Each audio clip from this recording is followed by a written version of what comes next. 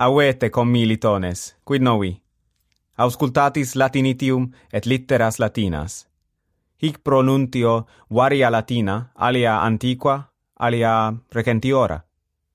Verba scripta reperietis apud latinitium.com. Suppellex domus Romanae. Et in atrio domus Romanae, et in peristylo, exigua erat suppellex. In triclinio autem semper erat mensa, aut quadra aut orbis. Harum mensarum multae erant pulcherrimae et magni pretii. Plinius Maior de duabus mensis scripsit, quarum alteri pretium fuit decies centena milia sestertium. Alteri Paulo minus. Convivae circum mensam in sellis non considebant, sed ex tribus mensae lateribus erant lecti, in quibus novem convivae accumbebant, terni in singulis lectis. Lignia aut Aenia erat sponda lecti, in quam torus et cervical et vestes stragulae impositae sunt.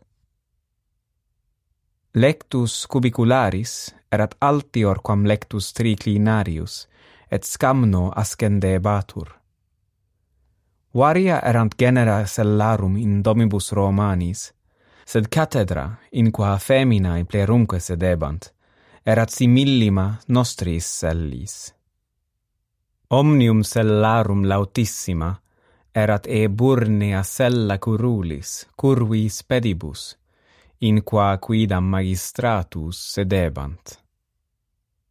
Pulcherrimae erant lucernae Romanorum, quarum multa exempla ad huc extant.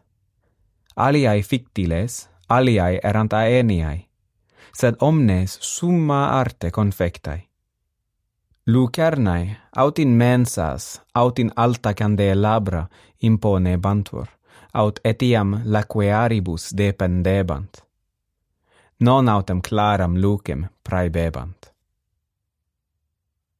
Sihi loci regitati placent, mementote eos cum amicis communicare.